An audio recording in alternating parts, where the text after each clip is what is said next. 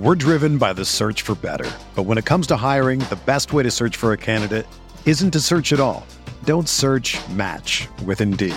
Indeed is your matching and hiring platform with over 350 million global monthly visitors, according to Indeed data, and a matching engine that helps you find quality candidates fast. Ditch the busy work. Use Indeed for scheduling, screening, and messaging so you can connect with candidates faster. Leveraging over 140 million qualifications and preferences every day, Indeed's matching engine is constantly learning from your preferences, so the more you use Indeed, the better it gets. Join more than 3.5 million businesses worldwide that use Indeed to hire great talent fast. And listeners of this show will get a $75 sponsored job credit to get your jobs more visibility at Indeed.com/Blue Wire. Just go to Indeed.com/Blue Wire right now and support our show by saying that you heard about Indeed on this podcast. That's Indeed.com/Blue Wire. Terms and conditions apply. Need to hire? You need Indeed.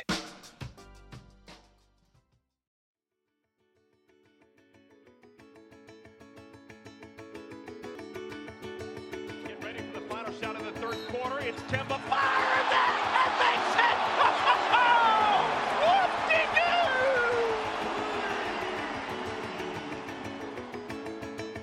You're listening to BuzzBeat Radio, your premier Charlotte Hornets show.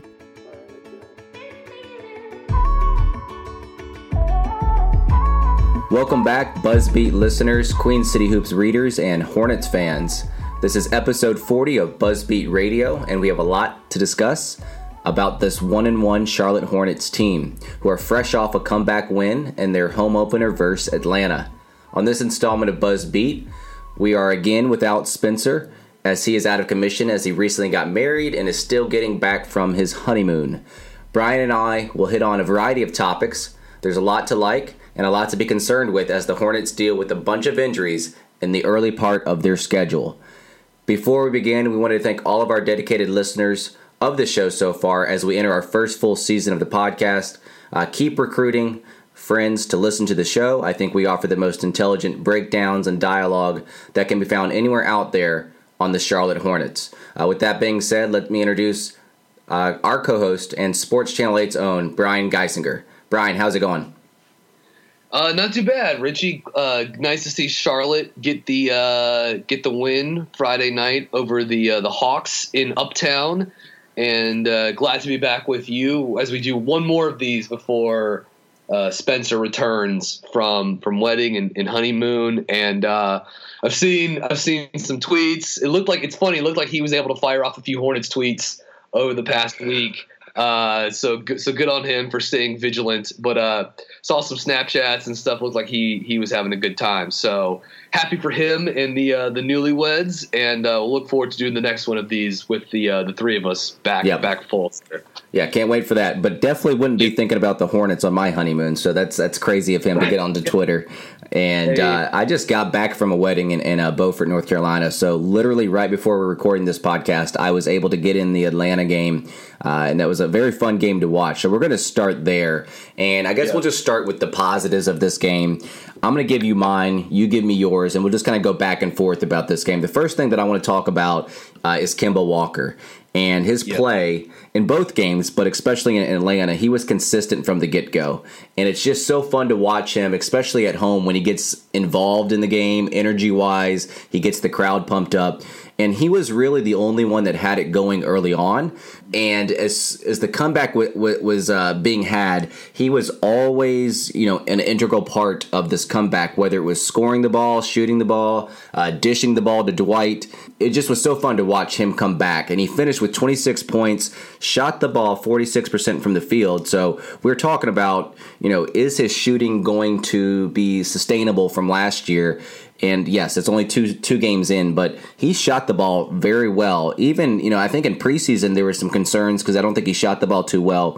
But it was good to see him shoot the ball at a high rate. And he also had 9 assists. And I think a lot of those were to Howard, which I like that pairing there. And Howard did a good job of grabbing the ball and just going up with it. Kemba found him in spots, and he went up quickly with it. On the other end of the court, I thought Kemba's defense was good as well. I think that he'll never be a lockdown defender, but you have to give him credit for what he's been able to do with his size. There was one play, Brian, in the second quarter where he was matched up on Taurean Prince. A mismatch in size. He backed him down. He didn't give up too much, distance there.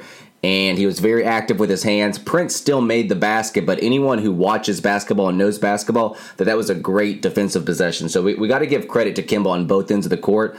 And then I guess another positive is Dwight Howard play. I was talking about that a little bit earlier with Kemba. Those two pair well together. He drew a lot of fouls. I mean, yes, he's not the best free throw shooter, but he's just a beast down low, and it's hard to contend with him because he takes up so much size. And even if he's drawing fouls and he's not making his free throws, at least the team fouls go up, and we get in the bonus a little bit quicker.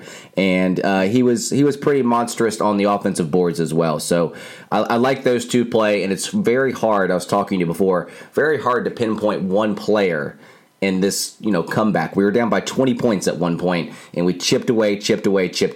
And both of those players stood out to me. What were your positives from this Atlanta game?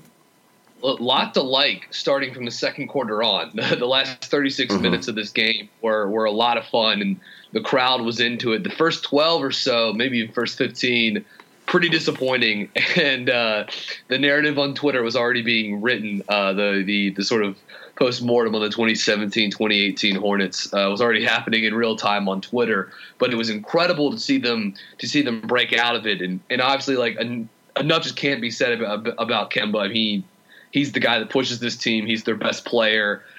Now there's so much data that proves, hey, Kemba Walker's one of the best.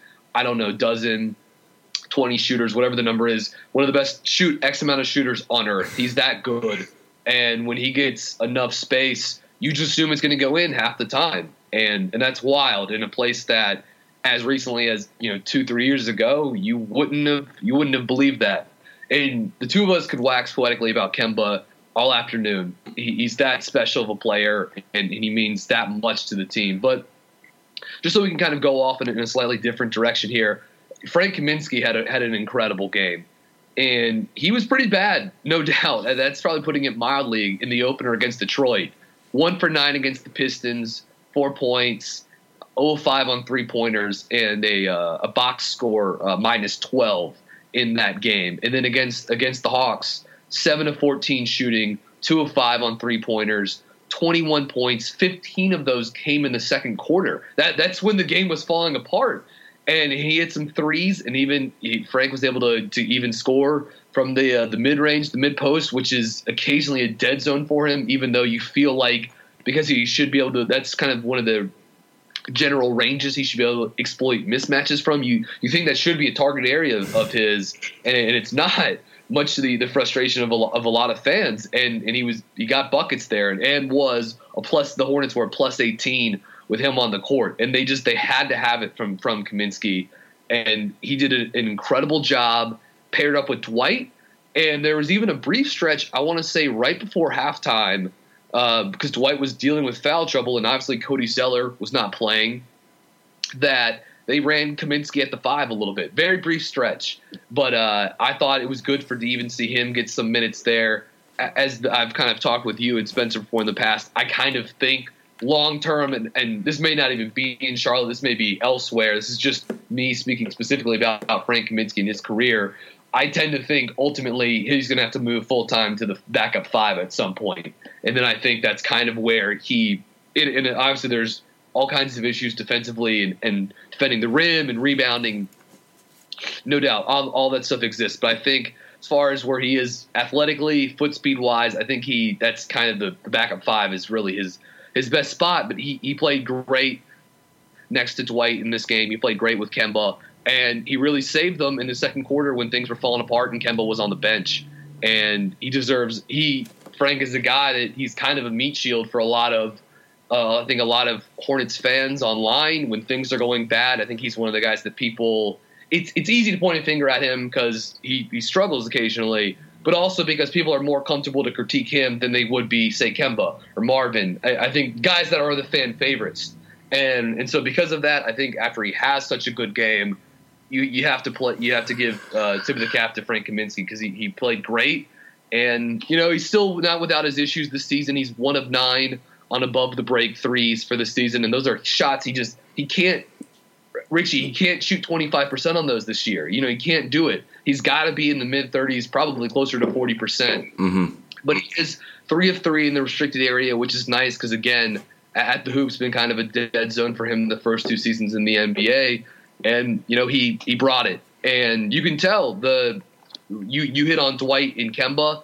And when we were kind of talking about the guys that really stood out for us against Atlanta, but I'll say this is so far this season, the starting lineup has gotten smoked. But there's a 4-man group of Dwight Howard, Kemba Walker, Jeremy Lamb, and Frank Kaminsky, and being with whomever plays the 5th guy for that. But when those 4 guys are on the court in 21 minutes so far this season, and obviously this will change a lot, but Charlotte is scoring over 1.4 points per possession, which is insane. And that group has a net rating of plus 60 points per 100 possessions. And a lot of that obviously has to do with what they did against Atlanta in the second and third quarters Friday night. Yeah, and the second quarter was very pivotal because if that lead expanded any farther, you could see that this team might not be able to come back. But they chipped away in the second quarter. I think they got it down to 7 points at halftime, very doable. And then, like we just talked about, the third quarter they took over, and I think they went on a 15-0 run at one point, maybe even a greater. Yeah. But back to your point about Kaminsky, I think that I will probably always disagree with you on his position. I still think he's a power forward. And you said you thought that he played center at the end of the, what was it, first or second quarter you said? Or first quarter maybe? Yeah. I thought it was the first half, actually. First half, yeah. So he was playing with Johnny O'Bryant at one point. Yeah, right. And Johnny O'Bryant was guarding Muscala, and he was guarding Babbitt. So to me... you say, you are who you guard. To me, Babbitt was the 4 in that lineup. Muscala was the center. But that's true. But that's potentially, you think that he's a center in this league. I just think on the defensive end, he just can't stay with centers. But we do have to give credit, like you said, to Kaminsky because I am not his biggest fan. I'll be the first one to say that. But when he does have games like this, we do need to give him credit because he was so instrumental in that comeback. He even had 6 rebounds, which is, kind of unlike Kaminsky. 6 rebounds, getting in there, grabbing those boards. And, he had some shots that were a little bit lucky where he was flailing and throwing the ball up and they went in. But when he plays with confidence, shoot the ball with confidence, when he is on, this team plays so much better. And he is that unicorn type player. He just has a unique skill set that he can offer to the Hornets. And we definitely have to give him credit for what he's done so far, or at least in the game against Atlanta. And I thought too, and he also did a good job too. Part of the big third quarter was and I couldn't believe Atlanta just kept throwing this coverage at Kemba on every pick and roll, every pick and pop. It was like, you guys probably need to mix this up a little bit here. But Dwight or Frank or whatever would set a screen, and if it was Dwight, he would roll, and if it was Kaminsky, he'd pop out. And Atlanta was sending 2 guys at Kemba, clearly trying to get the ball out of his hands.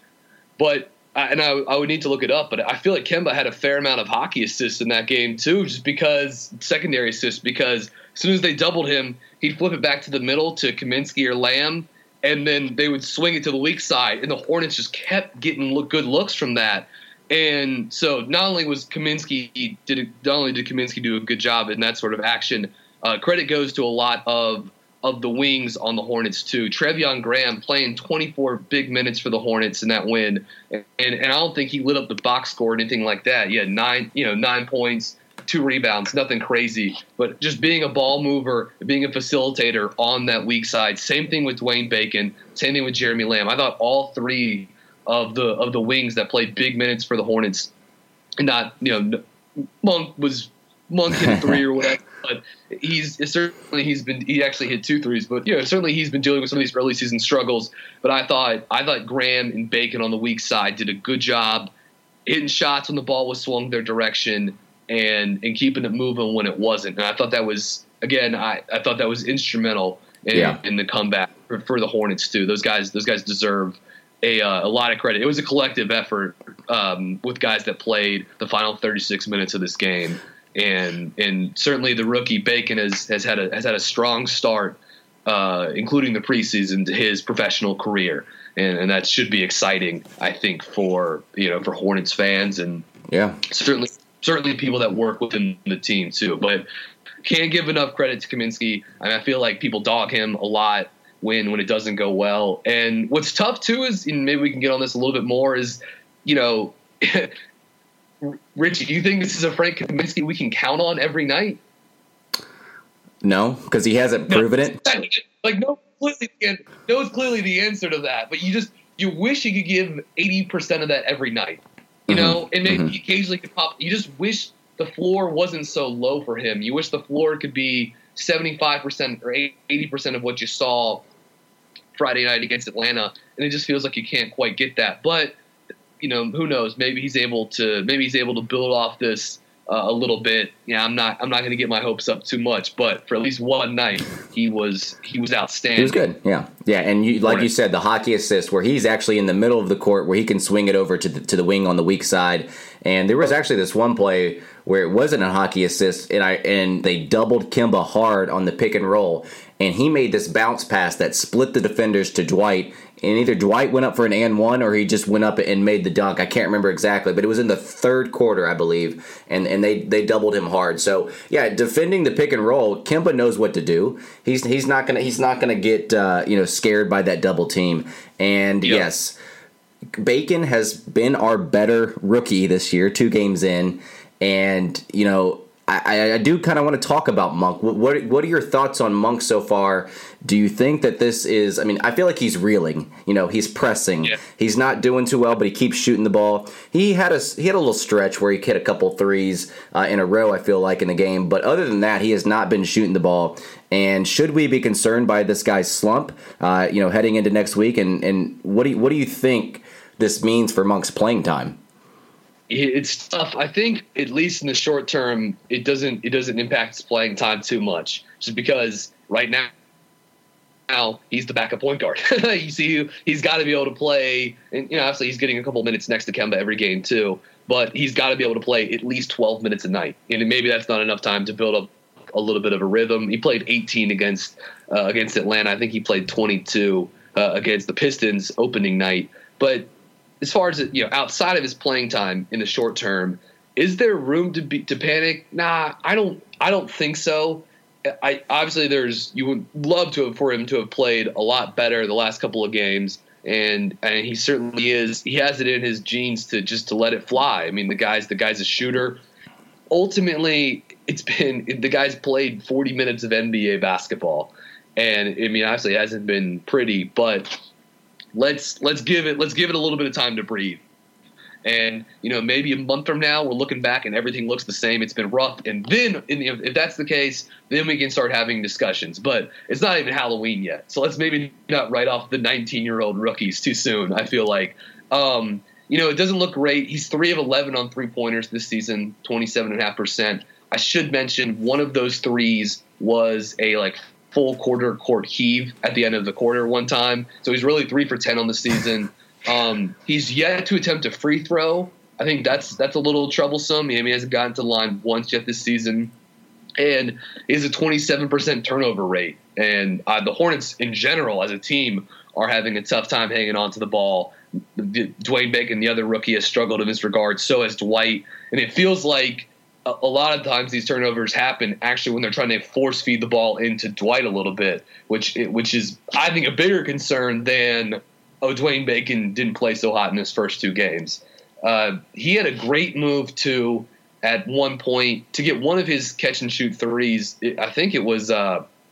It was like a weak side pin down. I don't remember who was setting the screen for him, but he shoulder shrugged one way, and either got Bazemore or one of the other Atlanta wings leaning one way, and they sprinted back up towards the foul line extended wing area, and just bottomed a 3. And you and Spencer, myself, the 3 of us have been talking about this since we've been scouting this guy basically last spring.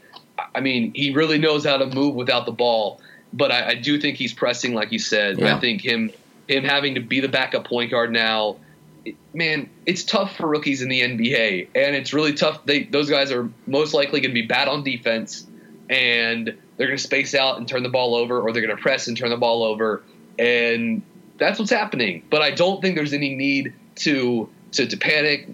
Everyone who watched this team, if you saw any of the preseason action, there were plenty of bright spots, and boy, that shot from the corners does look really good when he gets a chance to let it fly. And he's hit a couple corner threes from that right side hash. And so I'm not going to panic with Malik Monk, but I can understand why people are a little discouraged because Dwayne Bacon's outperformed him through the first 2 games of the season. Yeah, I mean, Bacon I feel like has played a solid 2 games. Monk's ceiling is way higher than Bacon, and I don't know if Bacon can ever reach the heights that Monk can reach, but right now Bacon is outplaying him. And like you're talking about, he's going to have to see minutes early on because he's quote unquote the backup point guard. I think that Clifford just gave up on Stone after the first half. He played 5-6 minutes in the game, all that in the first half. It's just tough to watch that second unit. Because especially if Monk's not hitting his shots, it's kind of painful to watch. You watch the end of the first quarter in Atlanta, that was a very difficult part of the game to watch. Because in the first half of the first quarter, we kind of kept the game close. But when the second unit started to trickle in and Monk's not hitting his shots, there really isn't a true point guard to get the offense going because he's not a true facilitator. But he will have to play backup point guard minutes, but he's got to start hitting his shot.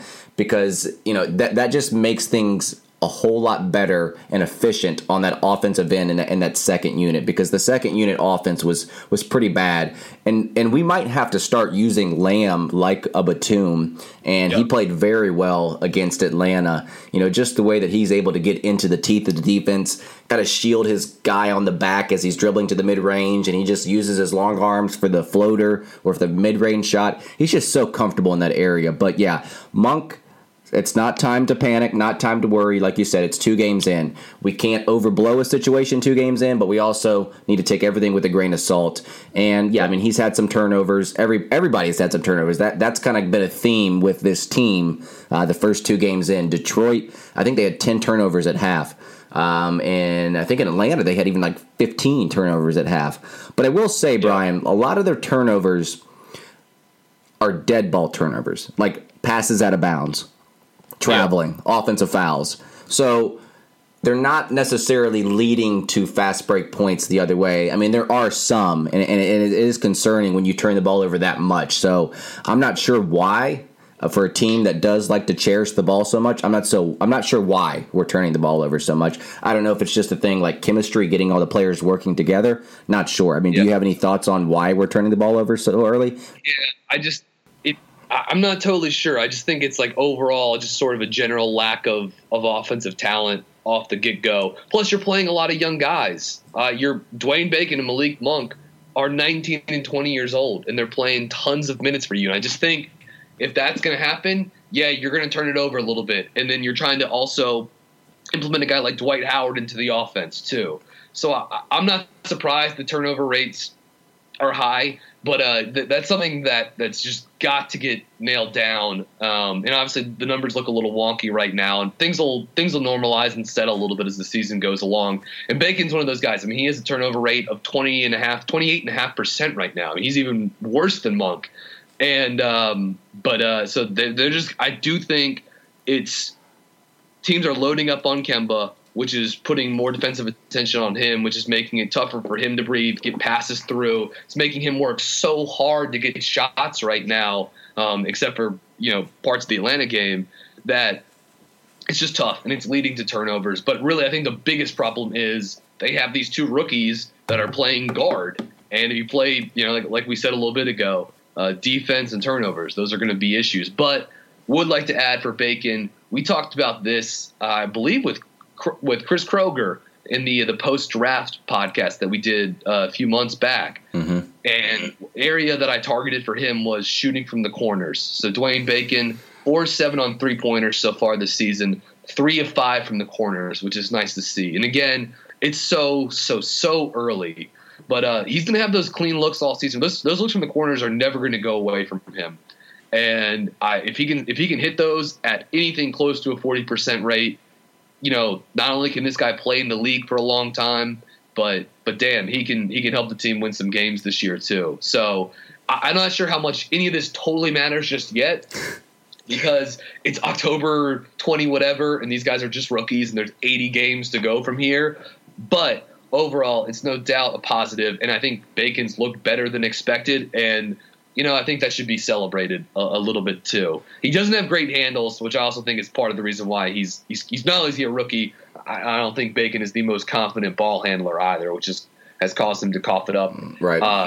At a decent rate. But hey, man, you keep making those corner threes, you can live with a lot of other stuff. So I am, I think myself and everyone else is overall pleased with what you've seen from Dwayne Bacon here to start. Yeah, I mean, it's hard to judge things off 2 games, but I'm glad that there's actual basketball that we can look at to start seeing some trends. And one trend that I'm seeing that is carried over from last year, and I know we're kind of hitting hard on the negatives here, but another negative is Marvin Williams.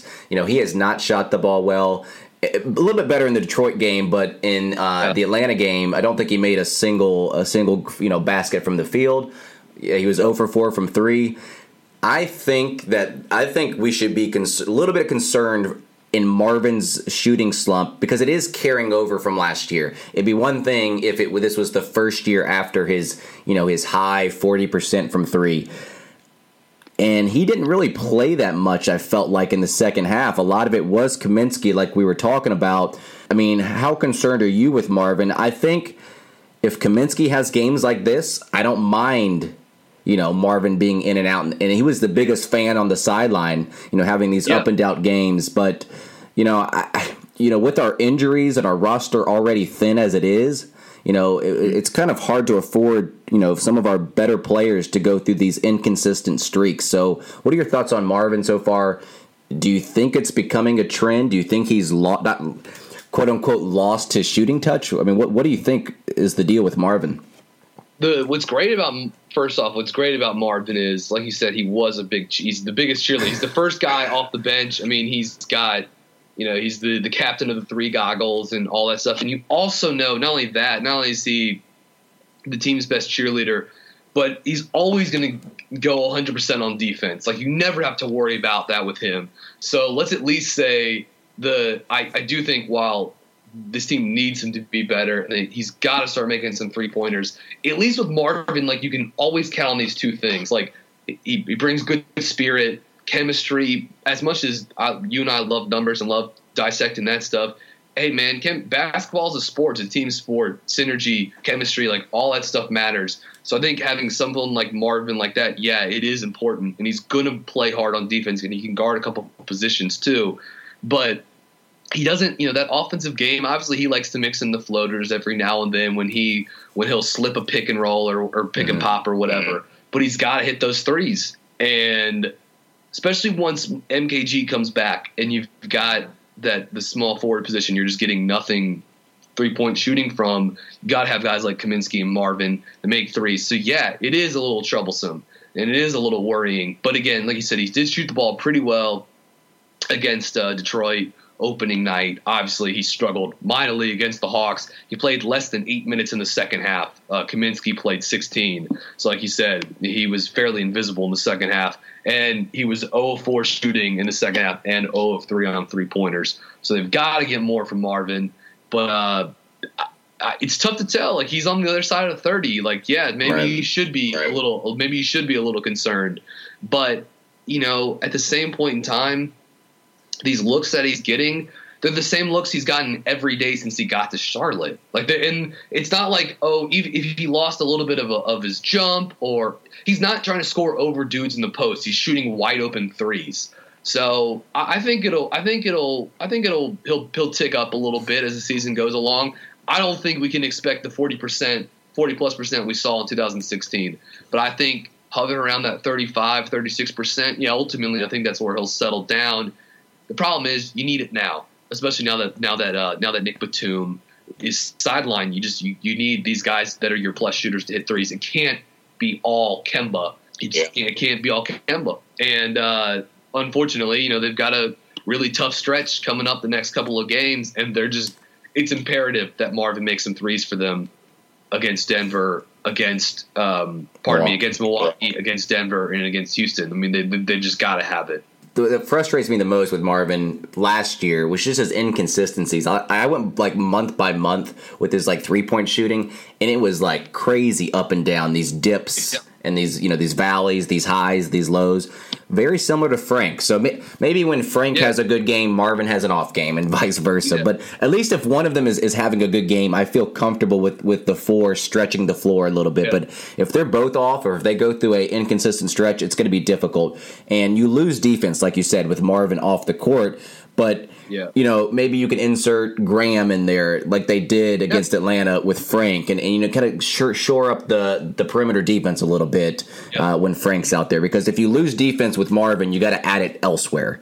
And so I mean, I do like Graham's role with this team because he's just a solid player that will come in and play solid defense. You can stick him in the corner, and Frank will find him at times, like we talked about. He's a very good passer. So, I'm a little bit concerned about Marvin just because he's a little inconsistent, at his age. At, what is he, 31, 32?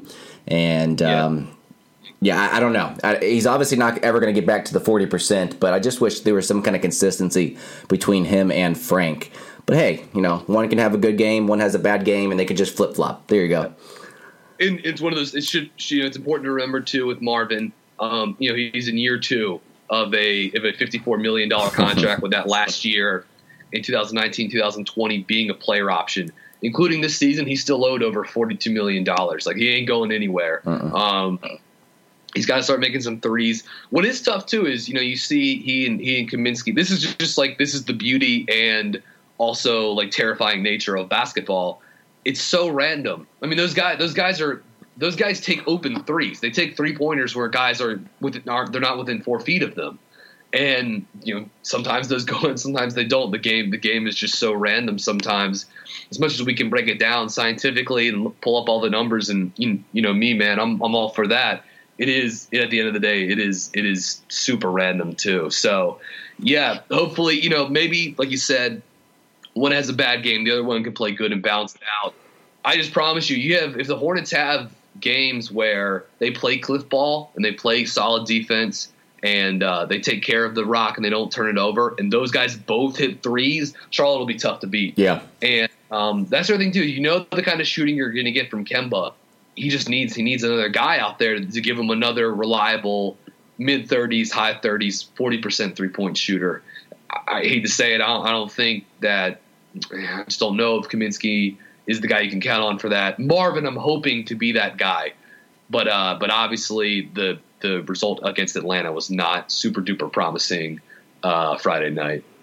All right, Brian, we're gonna transition to a somewhat of a fun segment. Halloween is around the corner, about a week away. And we're going to play this game called Trick or Treat. And we're going to choose 2 players here, Kaminsky and Lamb. And I'm going to, I'll start first. I'll start with Frank, and then you can start, or you can follow, and then you can start with Lamb. So Frank can look useless one game, then he can look very valuable against the game against Atlanta. And when he's good, he's got it going, and it's very good for this team. So the way the game this is played, do you think it's a trick? Meaning it's not sustainable, or do you think it's a treat that he's going to have a good season, and this is something that we can see continuing as a trend? So I'm going to start with Frank Kaminsky, and I will say that this is a trick. This game right here is a trick. He has spurts, and he's shown it throughout his career that he can go up and down. He has yet to put it all together to where it's been on a consistent basis to where I could say it would be a treat. So until he does that, it's hard for me to buy into this guy. I love it when he's on. I love it when he's shooting. But he doesn't really offer much if he's not shooting the ball well. But when he does shoot the ball well, he offers a lot at that 4 spot, and he might get more minutes than Marvin if you surround him with the right pieces. So to me, just to keep it kind of quick, I would say Frank, this early season, or I guess I keep saying early season, it's one game. I say it's a trick. What do you say about Frank? Yeah, I hate to say it. This is the house in the neighborhood on Halloween that's giving out like Mounds bars or some other candy you don't want to eat. Like this is a trick, man. This is not a the Friday night against Atlanta was a treat, but ultimately, I just don't think you can count on Kaminsky. I mean, when's the last time you saw this guy play like this? Can you remember? I mean, I'm sure he had some game towards the end of the season last year, but it was 6 months ago. And he is up and down. And certainly he'll pop like this every now and then, and certainly because he's a good shooter at times. He's willing to stand out there and shoot, and because he's playing a front court position and because he's a ball mover. Some of these sort of kind of team-specific stats like true shooting percentage and points per possession and assist rate, like they're probably going to tick up a little bit with Frank out there. But ultimately, like I said a little bit ago, I just wish his floor could be 75% of what you saw Friday night against Atlanta. Ultimately, it's probably not as bad as what you saw against Detroit. But it's where there's just so much variance here. So no, I'm saying this is a trick. Yeah. And I don't know. He needs to go to Costco and stock up on some good candy, or use Amazon Prime or whatever. I don't know. Just find a way to get better candy. Ultimately, I don't think this is something they can count on. I think there's a lot of data that proves over 2+ seasons now that this guy is just a high variance hit or miss player. Yeah, I mean, we'll praise him when he has good games like he did against Atlanta, but over a season worth, he has not put it all together. So I'll let you start off the next one here. Another player that a lot of people are a little bit polarized on is Jeremy Lamb. He has his times on defense where he looks all right, but he also has these times on defense where he just looks totally lost. He's definitely aggressive on the boards. He does a nice job with the ball in his hands. What do you think about Lamb, trick or treat, for this season? I'm going, and maybe this is a little bold on my part here, but I'm going treat. This is a big season for Jeremy, and it's his 6th year in the NBA, and he's getting a serious shot at earning some big minutes, starting while some of these other wing players are out. I mean, he's yet to make a 3-pointer this season. He still gets super spacey on defense, and I mean, he had a segment of plays against Detroit a few nights ago that were just he went bad possession on defense, turnover on offense, and then he completely lost track of some Detroit shooter. I think it was Bradley in the weak side corner, and either Smith or Jackson found him for an open 3, and I think it was actually one of the plays Kemba lit into him afterwards. And that's what you're going to get with Jeremy. But I thought he had a nice game against Atlanta. I thought he did a good job running the offense a little bit and getting the ball out of Kemba's hands, which then now you can move Kemba off the ball and he can do all these cool things as a catch-and-shoot guy or as a secondary creator. And so I think that's a cool step for Lamb to take a little bit. Obviously, he likes to pound the ball a lot, but the end result of that isn't always, I'm going to just crank up a wild 17-footer here. I think this is a guy that knows what his strengths are.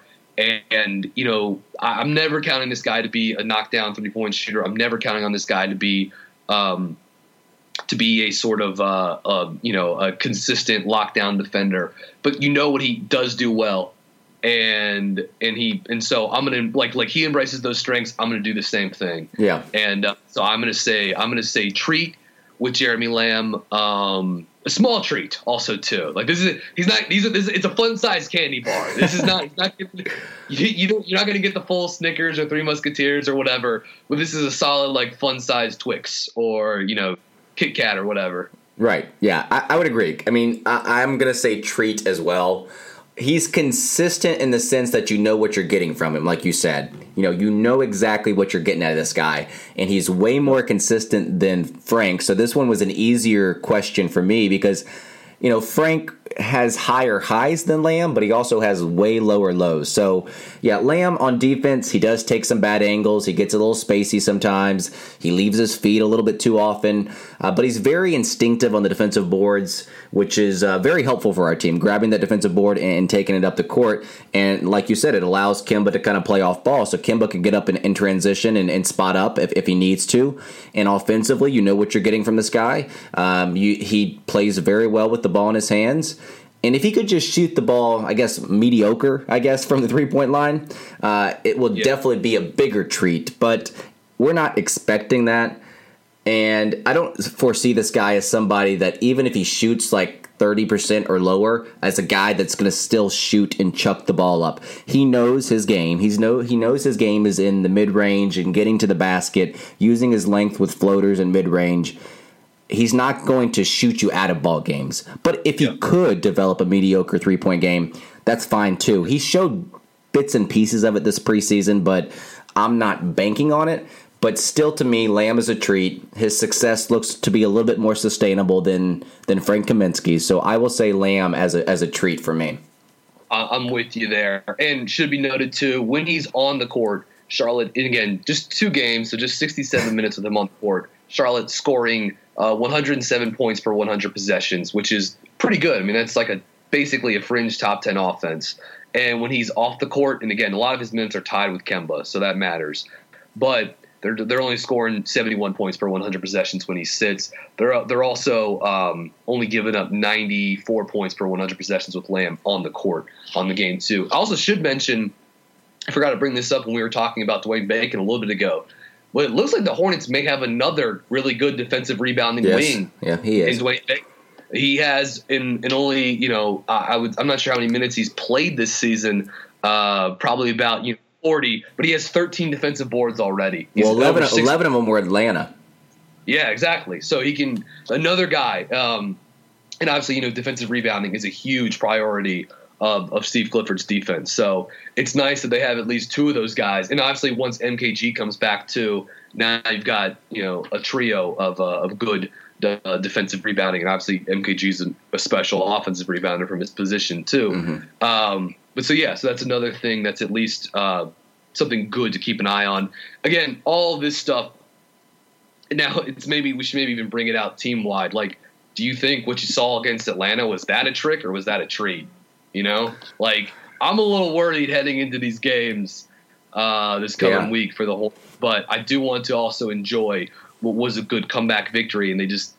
You got to have those wins, especially while Batum and Zeller and these guys are out and stuff like that. It's hard to judge because, one, you're playing without, Batum. You're playing without Cody. Our backup point guard that we supposedly signed over the summer, Carter Williams, is not playing. But then you also have to take it to effect that you're playing Atlanta, so you should still beat this team and play like you did on Friday night. So it's kind of probably in between. It's probably in between a trick and a treat, the way that they played on Friday night in their home opener. But yeah, this upcoming schedule, just listen to this, guys. We have Monday night at Milwaukee, and then we have 3 home games in a row. Wednesday Wednesday versus Denver, Friday versus Houston. Those 3 games in a row are going to be very difficult games, especially with our thin roster. And we've already had news that Kid Gilchrist will not be able to play Monday, neither Cody Zeller. And, we didn't miss Cody Zeller against the Hawks, but that's because, I think, partly because it was the Hawks. But these next 3 games, and then we have Orlando Sunday, which is going to be a little bit easier for us. But just getting through these 3 games, Brian, you could probably see us, losing all 3, and that would not be a surprise whatsoever. No doubt. And, I mean, after the first quarter of the Atlanta game on Friday, I was thinking they're going to start the season 0-5. Because I don't know if you've been watching, but, they play at Milwaukee on Monday. But Giannis, the Greek Freak, that dude is – I watched both of the games Milwaukee play this weekend. That guy is running stuff right now. I don't know how in the hell the Hornets are going to try to stop that guy come Monday, especially without Michael Kidd-Gilchrist in the lineup. And it's scary to think at times that Giannis, who basically plays the 4 for Milwaukee, and Frank Kaminsky positionally are going to be matched up at times too, which is a little bit terrifying. That just sounds like you're putting grease on a fire. But Charlotte in that first quarter against Atlanta, they scored 0.66 points per possession, 27% turnover rate, 2 of 8 on threes, 35% shooting from the field. And I was like, dude, they're going to start the season 0-5. And then if that, who knows what you do? Like, how do you ever come back from that? Other than maybe you count on the fact that, hey, we're in the Eastern Conference, we need to get healthy. And, most of the teams around us aren't very good. But that would be – I think there's a very good chance they start the season 1-4, but at least it's not 0-5. That's huge, absolutely huge for them. And again, kudos to Kemba Walker, because he's been he maybe at least temporarily saved the season a little bit. Friday night against Atlanta. I should, I'd like to just kind of list off a few other things here. With Kemba on the court Friday night, in 38 minutes, Charlotte was plus 35 with him on the court. And look, I think on a game-to-game basis, plus minus, you don't ever want to read too much into it. But when it's that much, and it's also corresponding with the eye test, yeah, I think that's really, really impressive. The Hornets used like I said earlier in this podcast, the Hornets starters have gotten absolutely blitzed. But that lineup in the second half, Kemba, Dwight, Frank Kaminsky, Treveon Graham, and Jeremy Lamb blitzed Atlanta in 10 minutes. It was Charlotte's second most used lineup that night. That group scored over 1.3 points per possession, which would be the best offense in the history of basketball, and it had a net rating of plus 45 points per 100 possessions.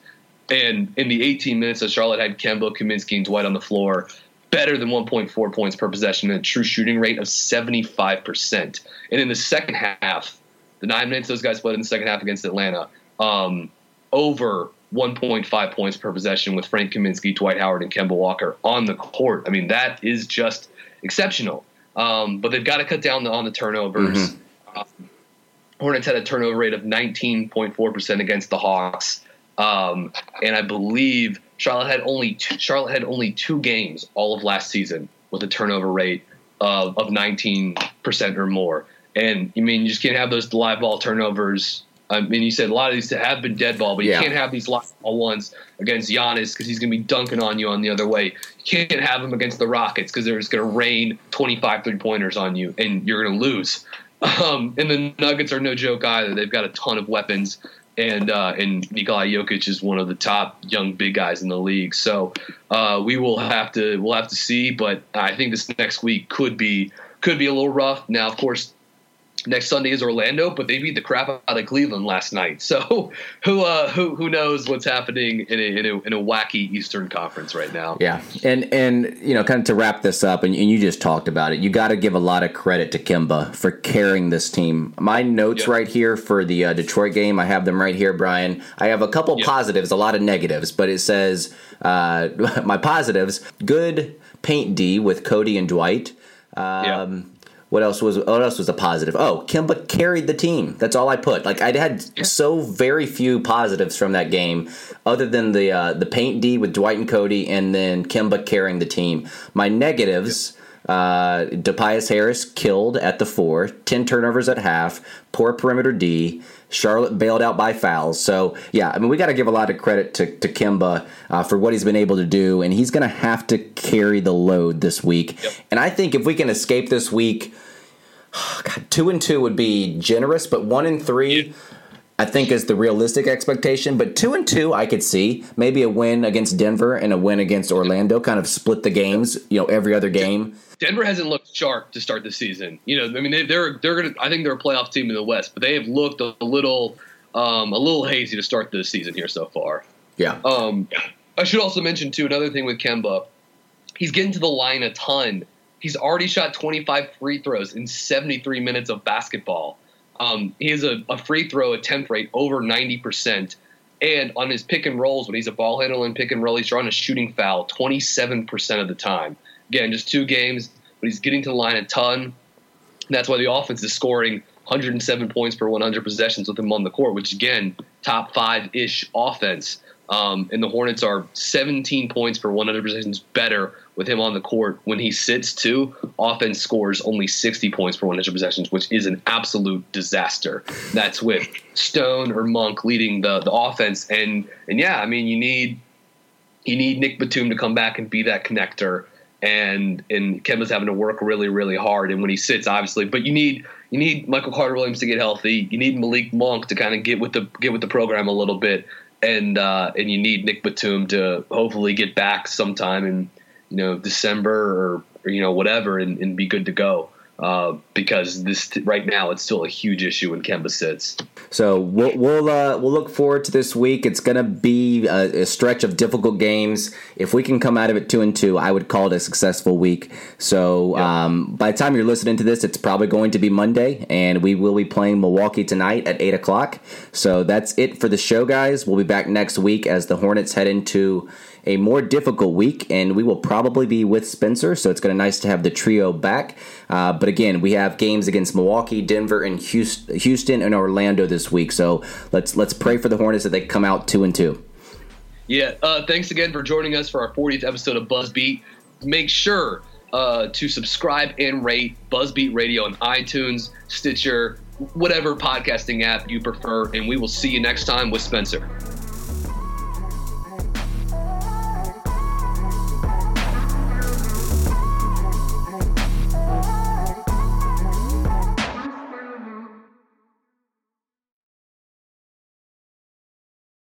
This is the story of the one.